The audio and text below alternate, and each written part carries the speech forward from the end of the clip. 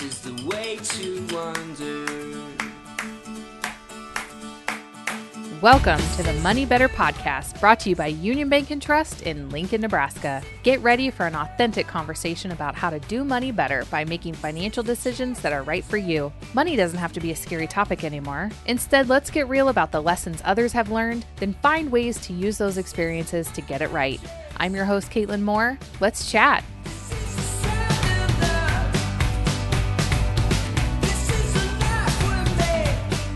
Welcome, everyone, to episode 10 of Money Better. Today, we're talking through scams and fraud when it comes to your money. And I'm here with Brittany Cum. She's the assistant manager on the customer support team here at UBT, and she's been with the bank for 13 years, and she's kind of a big deal. So thank you, Brittany, for being with us today on Money Better. Absolutely. It's my pleasure. And working in the customer support team, as you've mentioned, we deal with a variety of issues. And unfortunately, that involves scams and questionable activity. So I feel as though I can be a great resource for you, the bank, and our customers. And I'm really excited to share what things are out there and how we can protect ourselves. Yeah, well, thank you so much. And one of my favorite parts of interacting with you is that I hear stories from you. And I think that that's probably the most applicable part of my interaction with you and how I can relay what you guys are seeing behind the scenes at the bank to clients that I'm working with. So I want to spend some time today talking through just some basic scams that you're seeing across the board. And then also just hear some stories if you're able to share some good ones, just to make it a little more applicable to the listener. So let's start with just a couple scams or types of scams that you're seeing most recently here at the bank. Absolutely. One of the most frequent scams we get, I call it the job scam, or people might know it as the Craigslist scam. And what that involves is a consumer is looking for a job. They want to be employed, and they go to a variety of websites to find that employment. And unfortunately, they'll find themselves on Craigslist is one of the examples we use. And they unknowingly connect with a fraudster, posing as though they have a job opportunity. And what ends up happening is that fraudster goes through the traditional application process. They're asking our consumer for a lot of personal information, which obviously is scary, but not something you would necessarily question, because you get that if you apply for a job anywhere. And once the application is complete, the employer will then send a check to this new employee. It can be called business supplies, office supplies, or even a new hiring bonus, which any new employee would enjoy. But the kicker is they're telling their new employee, hey, why don't you go ahead and deposit this check? And you know what? I gave you a little bit extra. So why don't you send that back to me? And typically that is then sent back in the form of a gift card or a cashier's check. And the employee new to this company is excited for this and doesn't realize that the funds from the initial check are fraudulent. They have then sent the funds back to this employee who is a fraudster. And so they're out the money, their account is debited for money. And unfortunately, there's no job for this person. So really preying on vulnerable people wanting to do good and seeing that money sent away. Do you think we're seeing that a lot just because of the pandemic and there was a lot of unemployment at one point? Has that just kind of come up again a lot? Yep. It was always a very consistent scam. But when you throw a pandemic in there, a lot of these work from home opportunities are really appealing to consumers. And so that combined with a pandemic absolutely can spur that on. And again, as we've mentioned, scammers, fraudsters, they prey on those vulnerable people that are trying to do their best. And when you add a pandemic in it, that just makes people so much more vulnerable and wanting to help and needing that money and needing those funds. And so scammers are quite manipulative in cases such as this. Yeah. So what should somebody do if they kind of find themselves in this? Let me ask again. What should people do if they find themselves in this situation and they're recognizing that it's probably scams? Yeah, absolutely. I always tell customers, if anybody tells you deposit this and send me it back, it's probably too good to be true. First thing to do, you can call local authorities. Absolutely. You can call your police departments, local law enforcement. They know what to do in situations like this. You can also look up the company on the Better Business Bureau to make sure they're reputable. But I always tell our customers, call us. All of our teams here, our staff, not just customer support, but our branches, our customer service, they are trained to identify scams such as these. We can take a look at that check. We can verify funds with the bank that it's drawn off of and learn a little bit more and protect our customers. So if a customer thinks they are scammed, they, again, can reach out to law enforcement, Better Business Bureau, or anybody at Union Bank and Trust or a local financial institution to help with that check. Because this is not just happening at UBT. We're not just seeing this at UBT with our customers. This is happening across the board, no matter where you are. Absolutely. So what are some other scams that you're seeing here at the bank? We've got another one that is, help a family member scam. Okay. And this can be quite scary because what generally happens is a fraudster is calling, where a lot of scams are done online or digitally. This is truly a phone call, and it is calling and saying, "Hey, Caitlin, your friend is in jail. They really need money to get bailed out." They might pose as like a bail bondsman, for example. We've had scammers pose as local courts or stating, "Hey, there's a warrant out for your friend's arrest, and you really need to send us this money." And unfortunately, when you hear that your friend is in trouble, the first thing you want to do is give them money and help them get out of trouble. Yeah, for sure. And they send money to these people in a variety of ways. And the most frequent that I have seen is you need to get cash or you need to purchase a money order and drop that off at a location. And it just pains me. We actually worked with a customer who unfortunately fell for that, but we were able to help prevent an actual loss. The customer called us and they were really concerned. They said some comments about, "Hey, I need to increase my debit card ATM limit. I really need to get some cash to help a friend." And as soon as we heard "help a friend," we thought, okay, ears up. We needed to hear more. And so we were like, sure, let's pull up your account. Let's see what we can do. And just having a conversation with our customer, we knew that she seemed a little off. She wasn't as forthcoming with information. And we felt as though something wasn't right. And one of our specialists actually asked, "Are we on a three-way call?" She paused, and that pause turned into her disconnecting from us. So we had our customer on the phone. We felt like some of the verbiage, the language just wasn't right. But then when asked if we were on a three-way call to get that disconnect, that's a big red flag. So we were sharing that amongst our team, and not 5-10 minutes later, the same customer calls right back. And we ask again, "Are you okay? Are you on a three-way call? Are you being prompted?" And that's when she released all this information to us. She said, "Yes, I was on a three-way call. I was told I needed to take out X amount of dollars from an ATM and give that. My friend has a warrant out and they need that, or they were going to keep him in jail.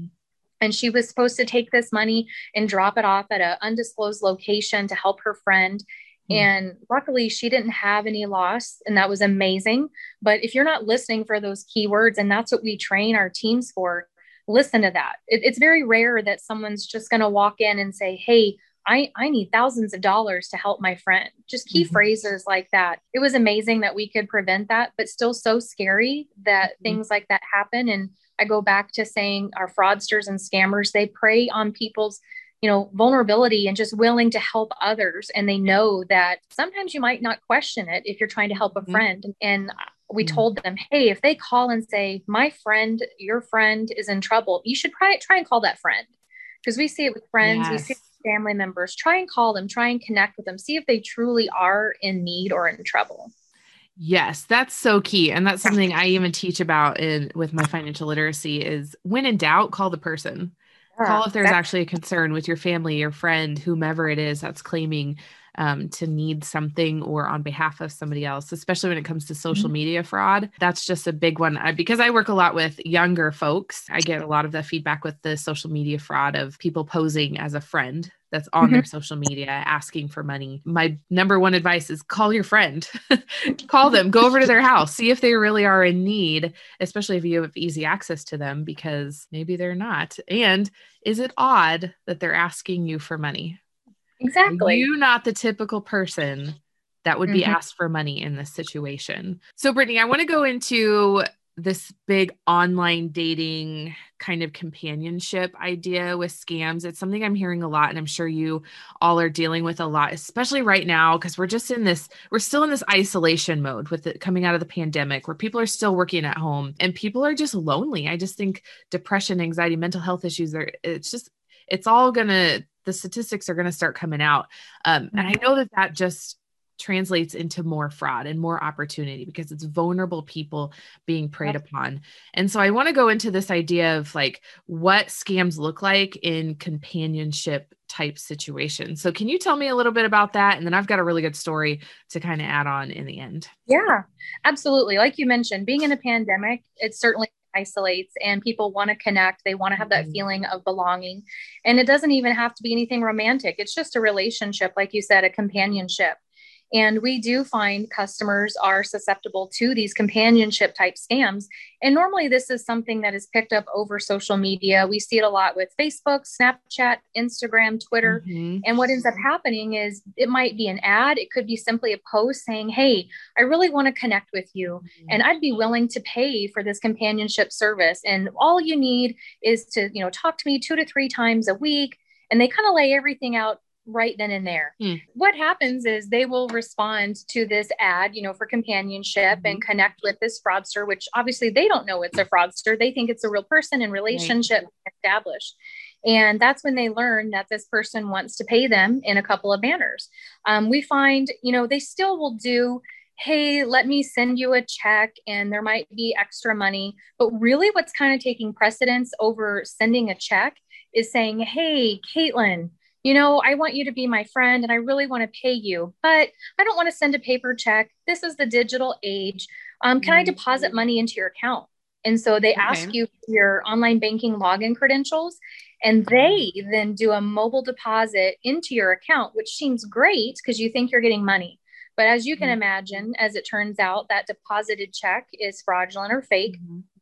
And not only is that going to negatively impact your account, but that fraudster now has your online banking credentials. They can access account statements, your account number, a lot of personal information that then allows them to conduct fraud activity on your account, either with or without you knowing.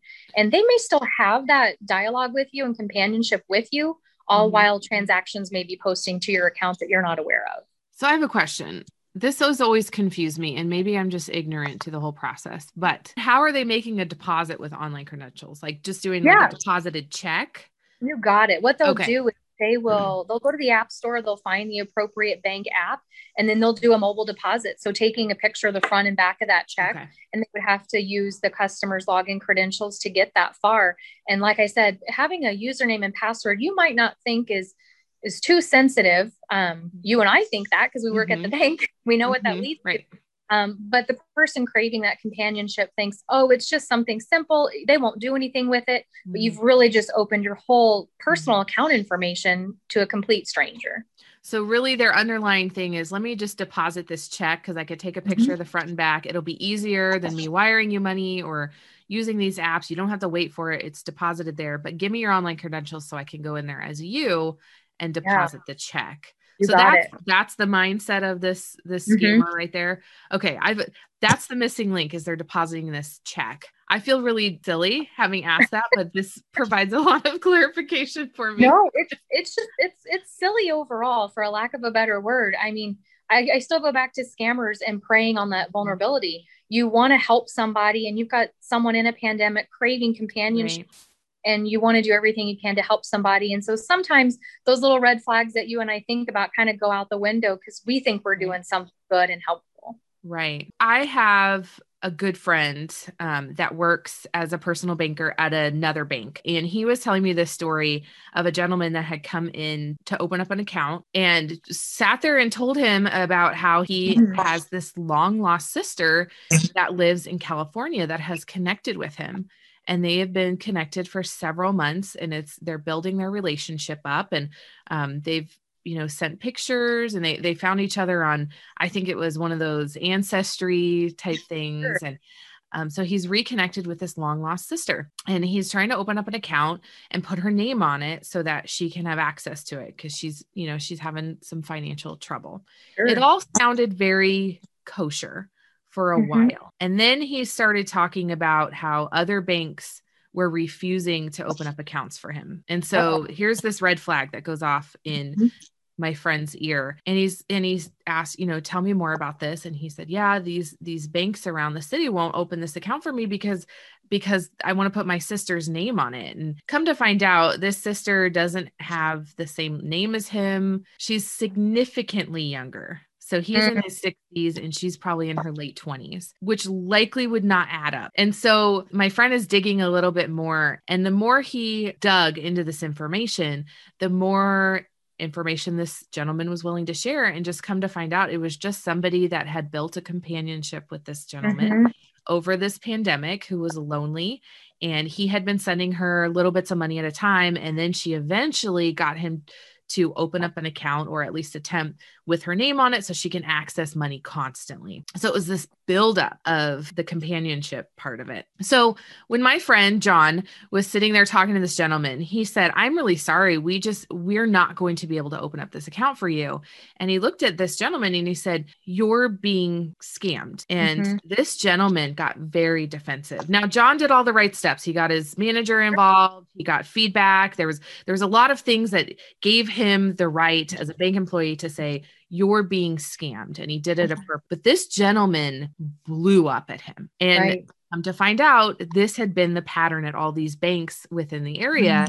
They just kept denying because they're like textbook scamming. But I want to ask you, how do you work with people that refuse to believe that they're being scammed? Well, denial is a huge obstacle to overcome, especially when you've been involved with this person or fraudster for an extended period of time. It's just so hard to fathom that someone that maybe you've built a relationship with over the past couple of months is truly taking advantage of you. And so for us, we do try our hardest to explain everything that's going on, everything that we see. We try to put into words other scams, other customers, other stories that have fallen into the same realm. And unfortunately, you do have to be a little bit more direct, sometimes aggressive in explaining that this is truly, in fact, what is happening. I wish there was an easy, clear-cut way to break through, but denial is something really heavy, especially, like I said, when someone has been working with someone and feels as though they have a bond and they've established a relationship. They really don't want to give that up if they feel there's a connection. Like with your example, if he's thinking this is his long lost sister, that's huge. That's someone he hasn't connected with, and he's hoping for that outlet and for that opportunity to do so. Yeah, it made me really sad when John told me this story, just simply because my heart was breaking for this gentleman during this really isolated time in our history. And then has to be told by these financial institutions, right, you're wrong. Like you can't do this. But I also know that that's something that when dealing with any sort of fraud, you have to get the person to believe that also. When the fraudster has spent a lot of time making them believe otherwise. Absolutely. You've got to undo all that fraudster's work, and it is hard to do. Yeah, for sure. Well, moving on, I want to talk about different payments that come along with scams. Sure. Because one of the things that I really press is a lot of times scams, it just doesn't add up when it comes to how they expect payment. And so I want to pick your brain about that. One of the big ones that I know of is gift cards. So can you just talk a little bit about what fraudsters or scammers are asking of a person to do for them in form of payment? You've hit it right on the head. Gift cards is traditionally the number one avenue for getting funds. It used to be, let me send you a cashier's check and you send me the difference. And it used to be, send me that difference in the form of a money order, cashier's check, or gift card. But gift cards is huge to our fraudsters. And the reason why is, unlike a cashier's check, a personal check, those items can all have stop payments placed on them. So if you feel like you're being scammed and you wrote a check, you could come right to the bank, place a stop payment, and your money's not going anywhere. Okay. Well, when a fraudster is requesting a gift card, that's not anything that you or I or the gift card company can stop. So once you've gotten that gift card and you call or email the fraudster back, they're wanting the gift card number. And sometimes there's an associated PIN with that gift card. Once you give that to them, typically it's like a Visa gift card, for example, not, an Applebee's or Chili's. It's not a store card. But once that fraudster has that, they can transfer the money from the gift card into another digital gift card or to their own account. And so now our customer has purchased a gift card and they've purchased the gift card legally. And now the funds have left. And so now there's no recourse, unfortunately. The customer can't dispute the charge with their bank because they authorized the purchase of a gift card. You can't go to that store. Best Buy, for example, is one that we've worked with. And we've actually had customers call from the store and Best Buy representatives call us saying, hey, we think a customer is being scammed. They're trying to buy thousands of dollars in gift cards. So even retailers are great at identifying this. And so the Best Buy stores, they can't get any money back for our customers. We can't either. The funds are truly gone. And I think that's the most disheartening about scams is our fraudsters, unfortunately, have gotten smart. They've gotten savvy on how to collect funds and for them not to be traceable. And outside of gift cards, they look at more digital ways to pay. So your Cash App, your Venmo, your Zelle, they're instant, like you said. They're typically not something that can be disputed and recoup funds for. So the customer's out, the fraudster has the money, and there's really no further recourse. And that's awful. It's just a horrible, gut-wrenching feeling if you're a customer that it's just truly your hard-earned money that you have since lost. Our team, it's not necessarily fraud related, but it is a way we identify fraud, is customers, they can increase their debit card limits and their ATM limits. And one of the ways we try to mitigate fraud is when they call to increase their card limit, we're asking, what are you purchasing? What is the nature of that merchant? Because if someone calls us and says, Nebraska Furniture Mart, for example, we know what the nature of that purpose is. But if they were to say, oh, I'm buying gift cards, and we do get that quite frequently, that certainly is a term that just sticks with us. And we ask many, many questions to figure out, who's the gift card going to? How were you approached for this gift card? We have a whole line of questioning. And I know it can seem almost like a little bit of an interrogation, but I don't think I've ever worked with a customer that was upset that we asked questions about gift cards. If anything, we get more customers saying, well, I really appreciate you sharing that with me. And, oh, I didn't know there were scams about that. And I think we've maybe thwarted 4 or 5 opportunities where customers were truly being frauded by the purchase of gift cards. You have to be on guard for, increasing a debit card for the purchase strictly of a gift card. I'm fascinated by the gift card one because I think there's an association with, why does somebody want to get paid with a gift card? Social Security scams or IRS scams where people are being told, I'm from the IRS. If you don't do this and pay me in gift cards, then this will happen. You have to ask yourself, why would the IRS want a Walmart gift card? Like, why? And I think that's what I'm trying to teach, especially young people, is you have to ask yourself, does this make sense to be asking for a gift card when they work for the IRS? I mean, I can understand the relationship scammers where they're going, oh, I need to go shopping. I need food. Can you send me a Walmart gift card? But the ones where it's businesses or local authorities, why would you pay them in a gift card? And like you mentioned with the IRS and Social Security, that is still a scam that's ongoing. It's not necessarily talked about as much, but I think the key thing to tell customers as well is IRS and Social Security office is not going to call you. They communicate with their customers through letters. I mean, if anybody had stimulus over the past year and a half, you'll see that you get a letter. You'll see that they broadcast things directly on their website. They have their own, podcasts and blogs, anything to relay information. They're not going to call you. And unfortunately, people still think, hey, the Social Security is calling me. This is legitimate. I have to take it. When in reality, it's not. And sometimes I've told customers as well, if you are on the phone and you're questioning it, ask them a simple question, see if they can answer it. If you are in Social Security and you're working for the government, you should know some government related questions. And personally, I hung out with my mom one time when she received a call from the Social Security office, and she just asked, who is our current president? And they couldn't answer the question. Oh, wow. This brings up a really good point. I want to ask, how can us regular folks just doing our everyday thing be protected against fraud? I would say watch what you post on social media, placing out there, where you work, who you work with, pictures, phone numbers, emails. None of that needs to be on social media. The way I think about it is, if you have a Facebook page, why do you need to have an email and phone number when people can directly message you through Facebook Messenger, for example? Why does that need to be out there for anybody to obtain? So I would say limit your information out on social media for one. When you do receive a phone call, if it's truly not someone that you're expecting a call from, it's not anybody you've worked with before, you have no right to have to continue that conversation with them. I know it's hard for us to be, rude or not want to have that phone call, but it's quite easy to say, no, thank you, I'm not interested, and hang up. You need to listen for when you take those calls, or if you get an email, listen specifically for those keywords. What is that person asking you for? If they're calling you, they should know your name already. They might know your address already as well. So if they were asking me for address, or if they're asking me to verify my name when they just called me, that would put up a red flag. The verification piece, I want to bring this up. I've heard a lot of people, correct me if I'm wrong, I've heard a lot of people say that they get people on the phone and they say, I need to verify your Social Security number. Absolutely. And that was one of the things I've been told. You should never give your Social Security number. So if they need to verify it, they need to give it back to you.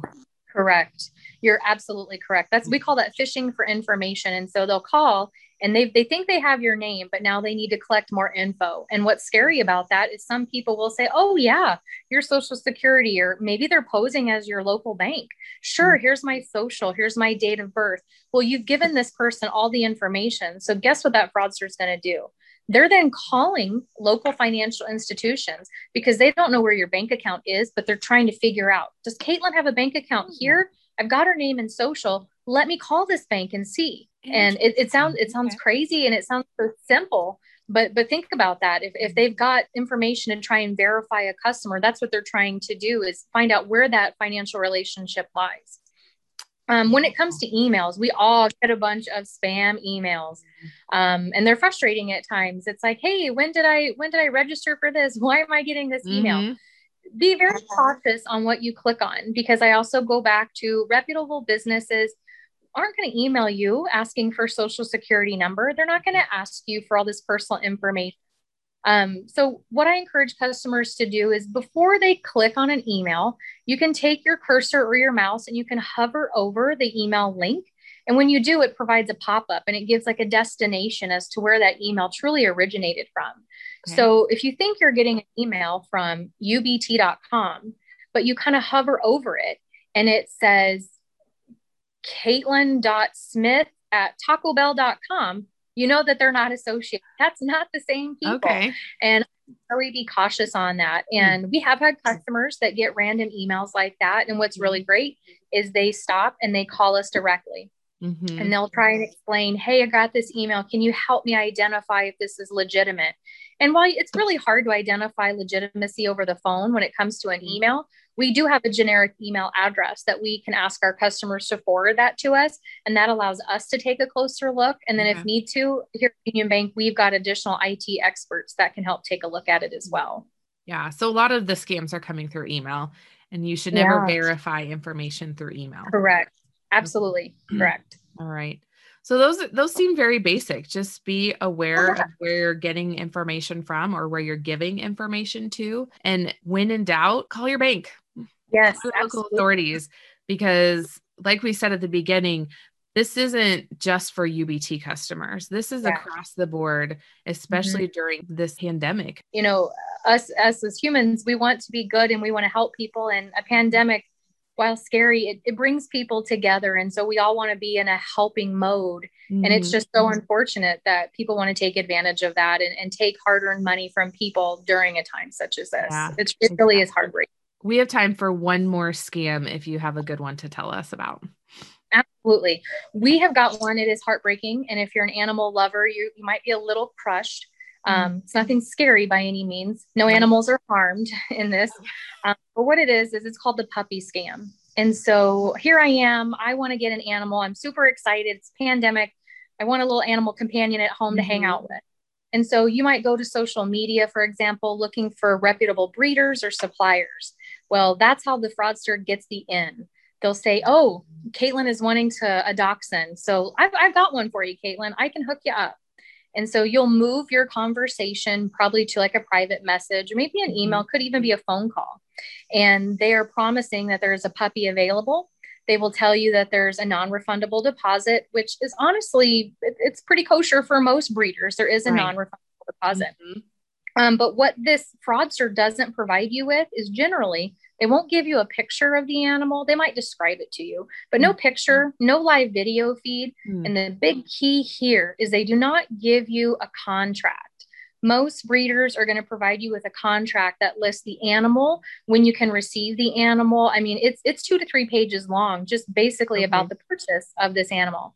And so we get really excited and think, oh my gosh, I'm going to have this dachshund and I'm just going to put a couple $100 down. No picture, no contract. I'm ready to go. I'm going to send my money to this fraudster, again, electronically. This is more of your Venmo, Cash App ways to send funds. And then once that fraudster gets the money, all further communication ceases because they have your funds and there's truly no animal for purchase. That one has been one that's been picking up, and it just infuriates me because I'm an animal lover and I get excited. But we have had works with some customers that have encountered it. And it's really interesting because one of our team members did take a call and the customer they point blank said, "Oh my gosh, I fell for that puppy scam." They knew right away they had fallen for it, and we couldn't get funds recouped for them, but they were calling to see what offer, we could advise them of. Sure. They were trying to see how we could protect their account. And just going in line with protecting an account, I do want to say that if anybody, finds that they have released personal information to a fraudster, as you've mentioned, contact your bank.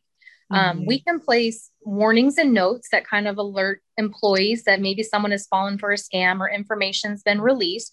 But also, you should contact your credit bureaus. If you have released a social security number, date of birth, you need to alert local credit bureaus, your Experian, your TransUnions, for example. They can place credit freezes. And I think that's amazing to do, because if a fraudster does take your personal information and decides to open an account or attempts to open a loan, for example, that customer would immediately get an alert to know of that. And so I would always say protect your information in that manner.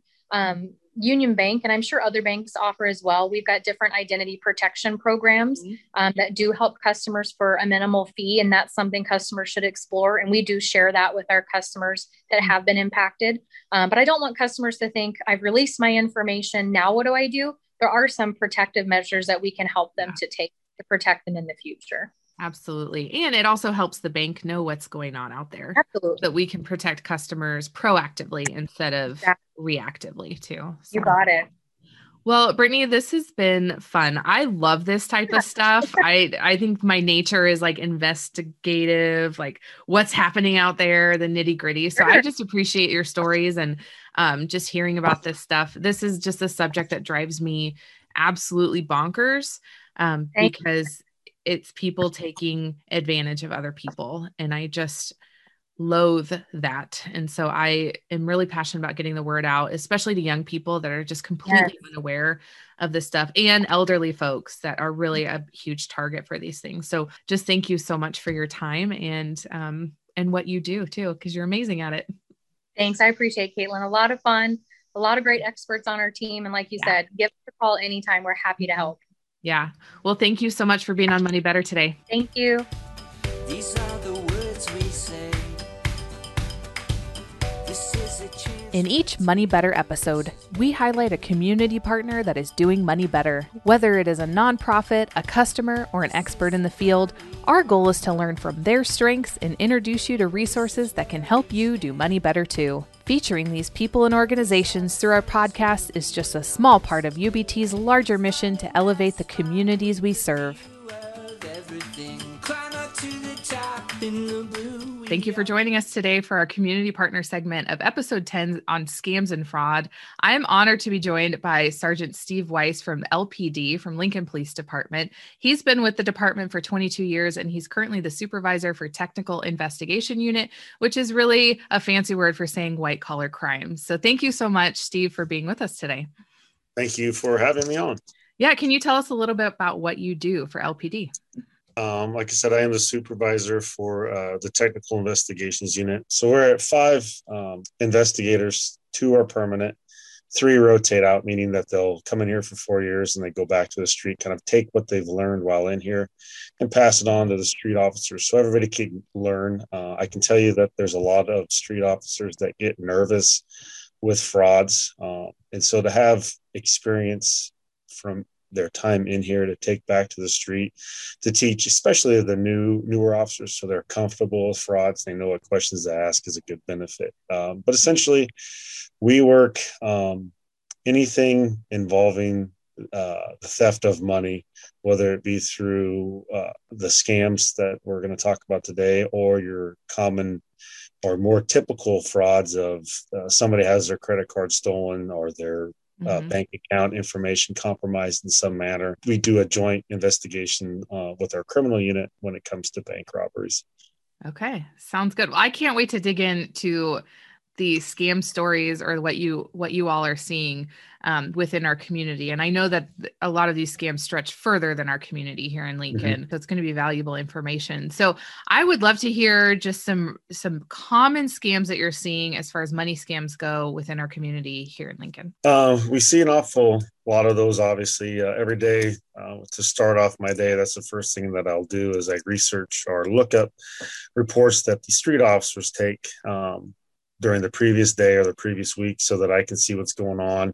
If I pick up on something, I'll assign it to one of my investigators. Obviously, the officers on the street are the ones that see what's going on out there. The big one we're seeing right now is the IRS scam, where somebody calls up.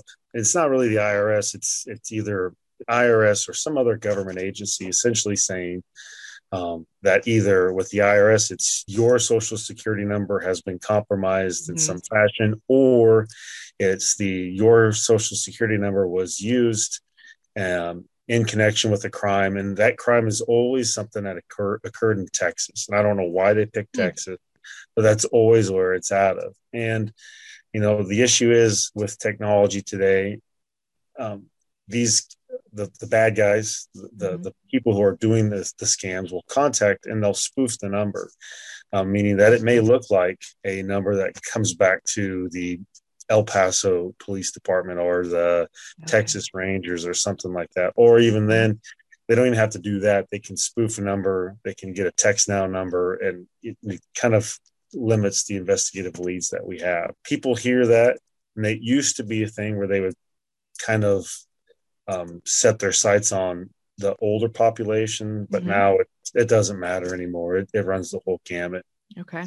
But they'll say that their social security number was used, or because it was used, they need to protect their money. And in order to protect their money, they need to withdraw all of their money from their bank accounts and put all that money onto gift cards.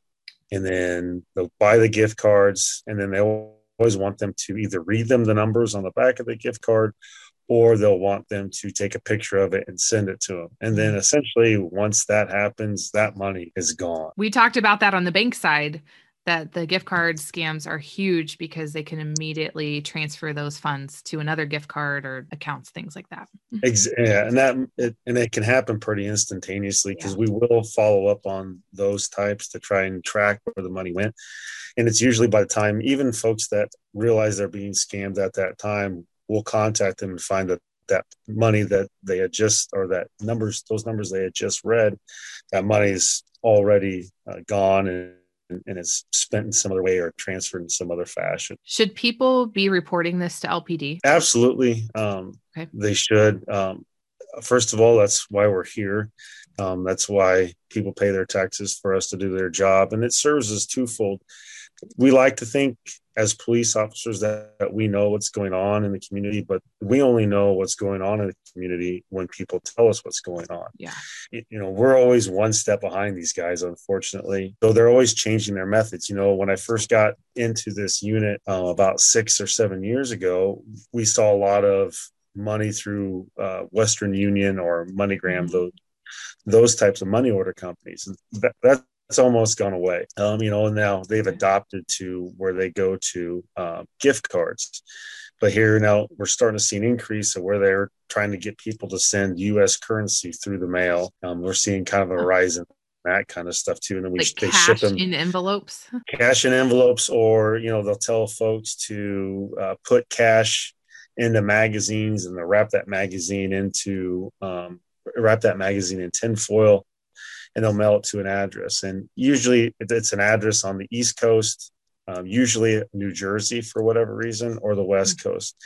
And I know that in doing some of these investigations, kind of trying to follow the money, we'll contact those law enforcement agencies out in that jurisdiction. And what we find out is that usually it's either a vacant or kind of a drug home, or it's a home that is available to rent on, your VRBO or Airbnb or something like that. So they'll rent that home so that they know nobody will be there. And then they'll hire somebody, whether it's like on a Craigslist or some other way. Usually they're not involved, to go and pick up the money, so that, again, they distance themselves from the crime a little bit. So they'll pick the money up and then they'll send it someplace else. So they're just another form of being a money mule, essentially. Right. That's fascinating. And actually, the folks on the East and West Coast, they're actually working with the major parcel companies, your FedExes, your Postal Service, your UPS, and they have actual task force. And those task force include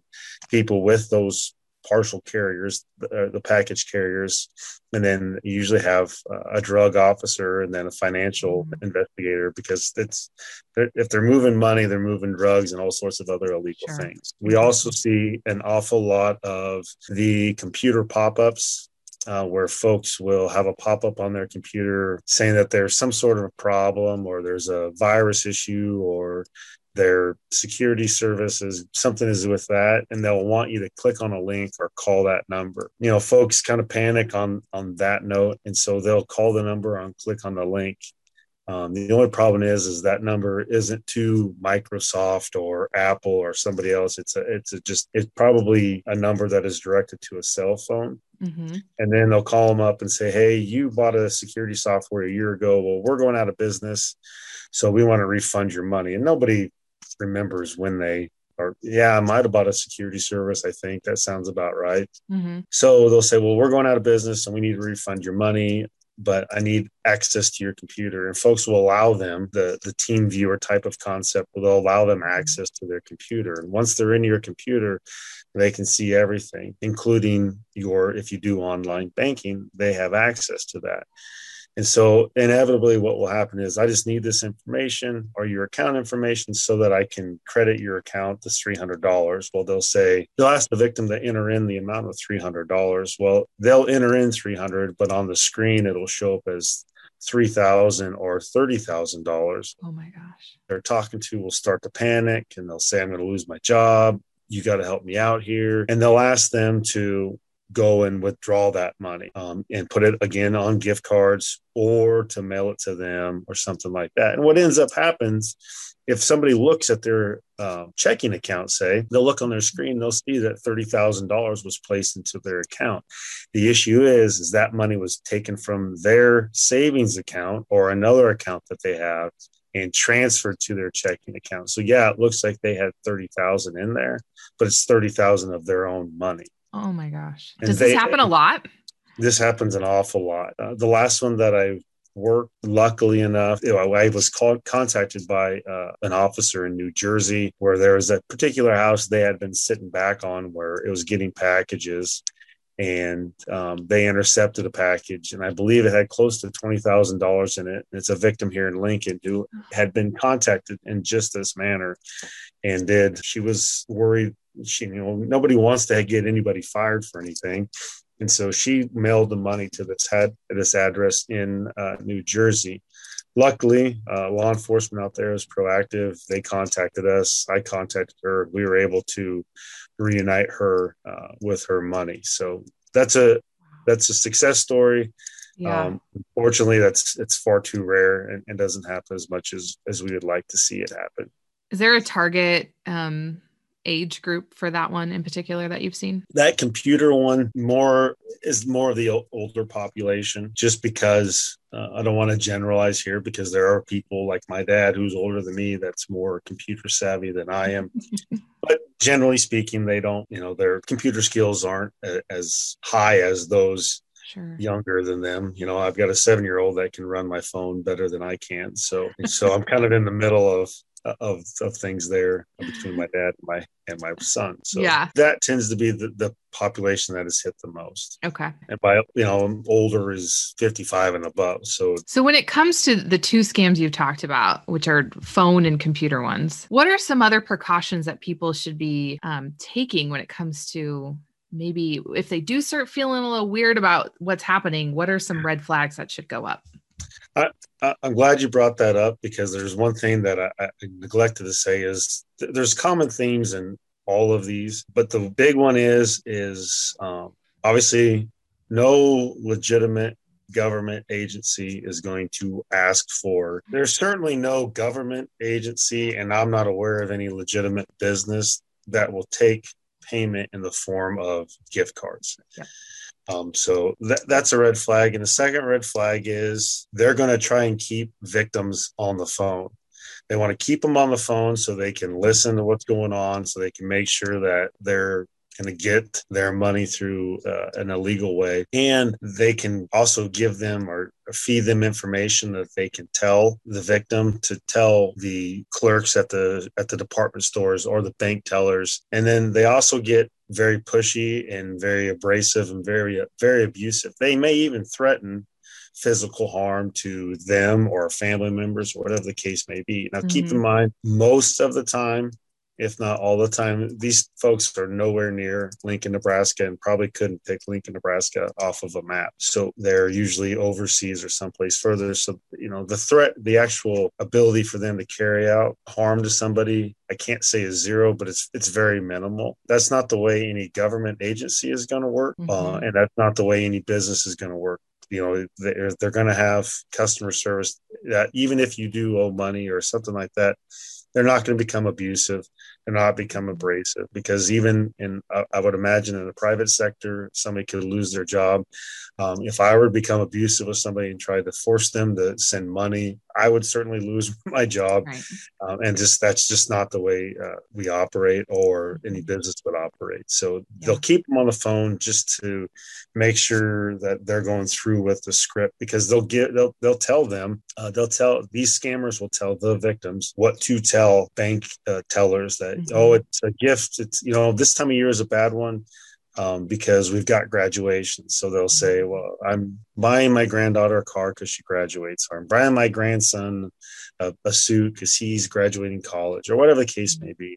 This time of year, Christmas, Easter, any major holiday in America is a bad time, because and believe me, compared to 6 years ago, bank tellers, bank employees, and even store clerks are doing a lot better job of recognizing something's going on here. If I get the opportunity to speak to bank employees, or even clerks at stores, department stores, that they see somebody on the phone, it may be happen more than I'm aware of, because I'm not in that industry. But usually, especially here in the Midwest, if they're on the phone when they come up to a clerk or a bank employee, they're going to put it down. They're going to end the phone call, or they're not going to come up until that phone call's over with, because it's just, a lot of us consider that rude. So if they're on the phone, or they set the phone down nearby so that somebody can hear it, it might be a cause to ask a few more questions. So at the bank, we deal a lot with scams involving things like Venmo, PayPal, Zelle, so Cash App. Do you deal with anything in the community like that? Right now, the ones we're mainly seeing with Venmo and those Cash App, they're growing in frequency and the amount that we're seeing them. A lot of them right now that I'm seeing involve the purchase of pets, where they want to buy a pet. They see a dog that's for sale wherever, and they want to Venmo the money. And so folks do. And of course, then the conversation stops, or they need more money. They send the money. Well, now we need this money for the ship, this for the insurance. Now, we used to see this same thing, but they wanted it in gift cards. Now it's just switched to Venmo or the different kinds of Cash Apps. And it's going beyond pets now. I know I read a report here recently where somebody from Texas, legitimate victim from Texas, Venmoed somebody up here in Lincoln. So they were communicating with somebody they believed was from Lincoln in order to buy a dog. Then the conversation stopped. So they drove up here to Lincoln. They went to the house where this guy where the suspect supposedly lived. And the guy answered the door, was like, I don't know what you're talking about. I'm not selling any dog. And then they came to us and made the report. So it's, you have people that are not only spending their money and not getting anything, but then also taking time and additional money to drive to Lincoln. Or we've had victims from Lincoln drive to Michigan, Wisconsin, thinking that they're going to get a dog. So, well, and how dangerous is that to just show up to someone's house? Exactly. Whether they're the scammer or not. I mean, you don't know what's on the other side of that door. No, you don't. Exactly. That's scary. This again brings up this conversation of when to report. I'm a big fan of telling people, when in doubt, just report it. Absolutely. At least give you guys a call. I know, the bank does a lot of communication with the police department. If we just feel like we've been scammed somehow, does it hurt to just call? Or what is the process that a person should? They should call, because again, that's how we know what's going on. And these guys are always changing their tactics. And so that way we can get ahead of, or know that, okay, now we're no longer doing money orders. We're doing gift cards. Now we're not doing gift cards anymore. We're doing these Cash Apps, or we're sending currency, because they're always changing. And in that way, we as a department can push that out to the public. Hey, be aware. This is what's going on. This is the new scam. If you're contacted here, then, be aware it's probably a scam. You need to call us. And so that's how we know what's going on. A lot of these scams aren't originating, or the suspects aren't in Lincoln. Yeah. They don't have a real Lincoln connection other than the victim. What we'll do is, or what I'll have my investigators do is, especially if it's a large amount of money, I'll ask them to follow the money. I realize it's not in Lincoln and you're not going to get an arrest. However, through a legal process, we can get bank records. And if we can show that there's a large amount of money going to an account in New Jersey, and if it's large enough money, we can pitch it to either the jurisdiction, our police in that jurisdiction, or if it's large enough, we can run it past our counterparts in federal agencies who have a longer reach. And it may be something that maybe they're looking at, or we can at least pass it on to them and they can follow the money. We've had some success in doing that before, where there's a large amount of money going through an account where they're basically laundering the money. Now, whether that person is also a victim, maybe it's something they're investigating, or something that they can adopt and they can run with. It could be a victim in Lincoln, Nebraska that gets kind of the ball rolling. Yeah, that's what I always tell people is, you may not be able to recover the money, but it could be a bigger issue. It could go up to federal level. And if police don't know, then they can't stop it from happening. Exactly. So that is how we can notify the public and kind of get that positive police community interaction. This is going on now. Be aware and be skeptical of this. Yeah. So it's a big part of it. Yeah, perfect. Well, is there any other stories or scams that we should know about here in our community? We're seeing a lot of unemployment type scams where people find out that their information was used to file unemployment in Nebraska or in some other state. Okay. What I think the last I had heard is that a lot of the information these scammers are getting is part of the either the data breach at one of the major department stores, or the data breach a couple of years ago at one of the credit reporting agencies. So when that happens, of course, somebody's information's out there. It ends up on the dark web, and it's surprisingly cheap how many people's information you can get and try and do this scam. I think on any given day, I read at least 2 or 3 of these where, Steve Weiss is contacted by the Department of Labor, or the city HR contacts Steve Weiss and says, "Hey, you filed unemployment. What's the deal?" Only to find out that that's not a legitimate. Somebody obtained my personal identifying information and submitted it to the Department of Labor. I think this state of Nebraska is doing a really good job of receiving a claim and sending it out. And I know they're doing their investigation. They encourage people who are victim of this to do a police report. And I would encourage that as well. For this. The ones that always kind of are tough for us to work are the romance scams. We don't see so many of those right now. And I don't pretend to believe that those aren't happening. It's just one of those things, they're not being reported. But we've got several stories where people have sent their life savings, money that they've accumulated over their years of work, their whole retirement. They'll send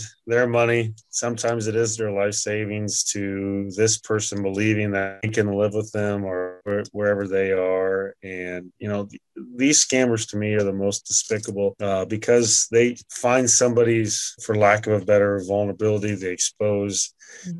Especially now, I have a fear that we have a lot more just because of the social isolation that we kind of went through when it came to COVID, where these folks will prey on somebody's vulnerability and get them to fall or believe all of the lies, and they send all their money.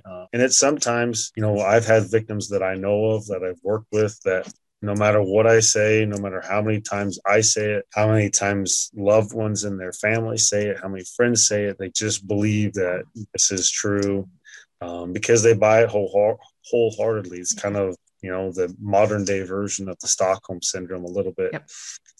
This is kind of like any other crime where it's that equal opportunity. Age doesn't matter, education level. We've had, folks from, high school diploma all the way up to folks with master's degrees that have phones, because it doesn't know. It just these guys, these scammers, they're good at social engineering. Yeah. They're good at doing all of that. Preying on somebody's vulnerabilities. It's not below these guys to go to the obituaries and find information, and they'll social engineer these victims over a course of time. They may not ask for money right away, but it'll be some time. Sometimes it takes, they'll work 6, 7, 8 months before they start to ask for money, because they would just want to get their foot in the door. And once they can get a little bit of money, then they know they've got them. So would always caution people, if you can, make your Facebook profile private. If you don't want to do that, watch what you post on there, because they'll get that. If you're going on vacation, don't put pictures while you're on vacation. Wait till you come back. Right. I know we all want to show people, especially now that maybe we're getting out a little bit more, we want to show people, hey, look where we're at, look what we're doing. But I would caution against that. Again, that just doesn't come from scammers. That comes from the old-fashioned crimes of burglary or anything like that, right, where if they see Steve Weiss is in Montana, pretty easy to figure out where Steve Weiss lives. And then, they've got free reign of your home to do whatever. So just, a friend or grandson, if they're in Costa Rica for a graduation trip or a family vacation, be wary of that, because it's not beyond these scammers to, this the old grandma scam or grandpa scam that we would see and we'll still see from time to time, where, if I'm on a vacation in Costa Rica, grandma knows I'm in Costa Rica on vacation, and that's true. And so, okay, yeah, I guess it might be true. And hey, I got arrested, and I'm going to give the phone to the police officer in Costa Rica, and he needs you to send some money, and don't call mom and dad because I don't want them to know. And of course, grandma or grandpa wants to have their grandkid in jail, and so they'll believe them. And of course, again, same thing. They'll hand the phone off to somebody else who acts as a law enforcement officer. They'll keep them on the phone, and they want, again, the money either via one of those cash apps, or they'll want a gift cards. And again, no law enforcement agency, no government agency is going to take money over a cash app or a gift card. Right. And certainly no officer is going to, especially in America, no officer is going to want money in the form of gift cards or a cash app. If you get contacted by somebody who says you have a warrant, because that's another one we're seeing, that you miss jury duty, there's going to be a warrant. In the 22 years that I've worked, it's possible that exists, but in 22 years, I have never seen or heard of anybody ever having a warrant because they missed jury duty. But that doesn't give you license to skip it. Do not skip. No, do your civic duty and show up, because we need good people on juries. You can always contact, you wouldn't even need a law enforcement officer to do this. They can call the non-emergency number, or 416,000. They don't necessarily need an officer to come out, but we can run anybody and find out whether or not they have a warrant, an actual warrant anywhere in the country. And I can almost guarantee you that if somebody were to call in to dispatch or non-emergency and say, hey, I was just called and told that I have a warrant and I just want to verify that I don't because I haven't been to Texas, or whatever the case may be, they're able to verify that. And I guarantee you that the call taker will be able to ask enough questions and be able to say, I don't even need to run you. I know you're being scammed, because they know all the hallmarks of these types of scams as well. Yeah. So when in doubt, just give you guys a call. Absolutely. There's no fee for calling us, no charge. 402-441-6000. Don't call 911. No, don't call 911. Save that for the other things. But 441-6000, absolutely. I know it sounds cliche and old school, but if it sounds too good to be true, it is. We'll see scams from time to time where somebody is contacted by a Facebook friend and says, hey, Caitlin, you got to check this out. I know you're hurting for money. I got there's a new federal grant program. You need to contact this guy. And so, I'll contact them, only to find out that, the friend's Facebook account was hacked. Right. So if you see something like that, especially now, because there are a lot of grant money from the government because of the pandemic. If you get contacted by that, maybe call up that friend and ask them, hey, what's this deal with this federal grant program you sent me? Then that usually, no, my Facebook account was hacked. We do see that. Facebook, Instagram, anytime any of your friends out of the blue, hey, here's some free money, I would throw up a red flag and definitely contact my friend to verify that their account wasn't hacked in some form or fashion. This has been super interesting, super helpful. Thank you so much for your time. You're clearly a wealth of knowledge when it comes to scams, and I just appreciate your time with us on Money Better today. I appreciate you having me.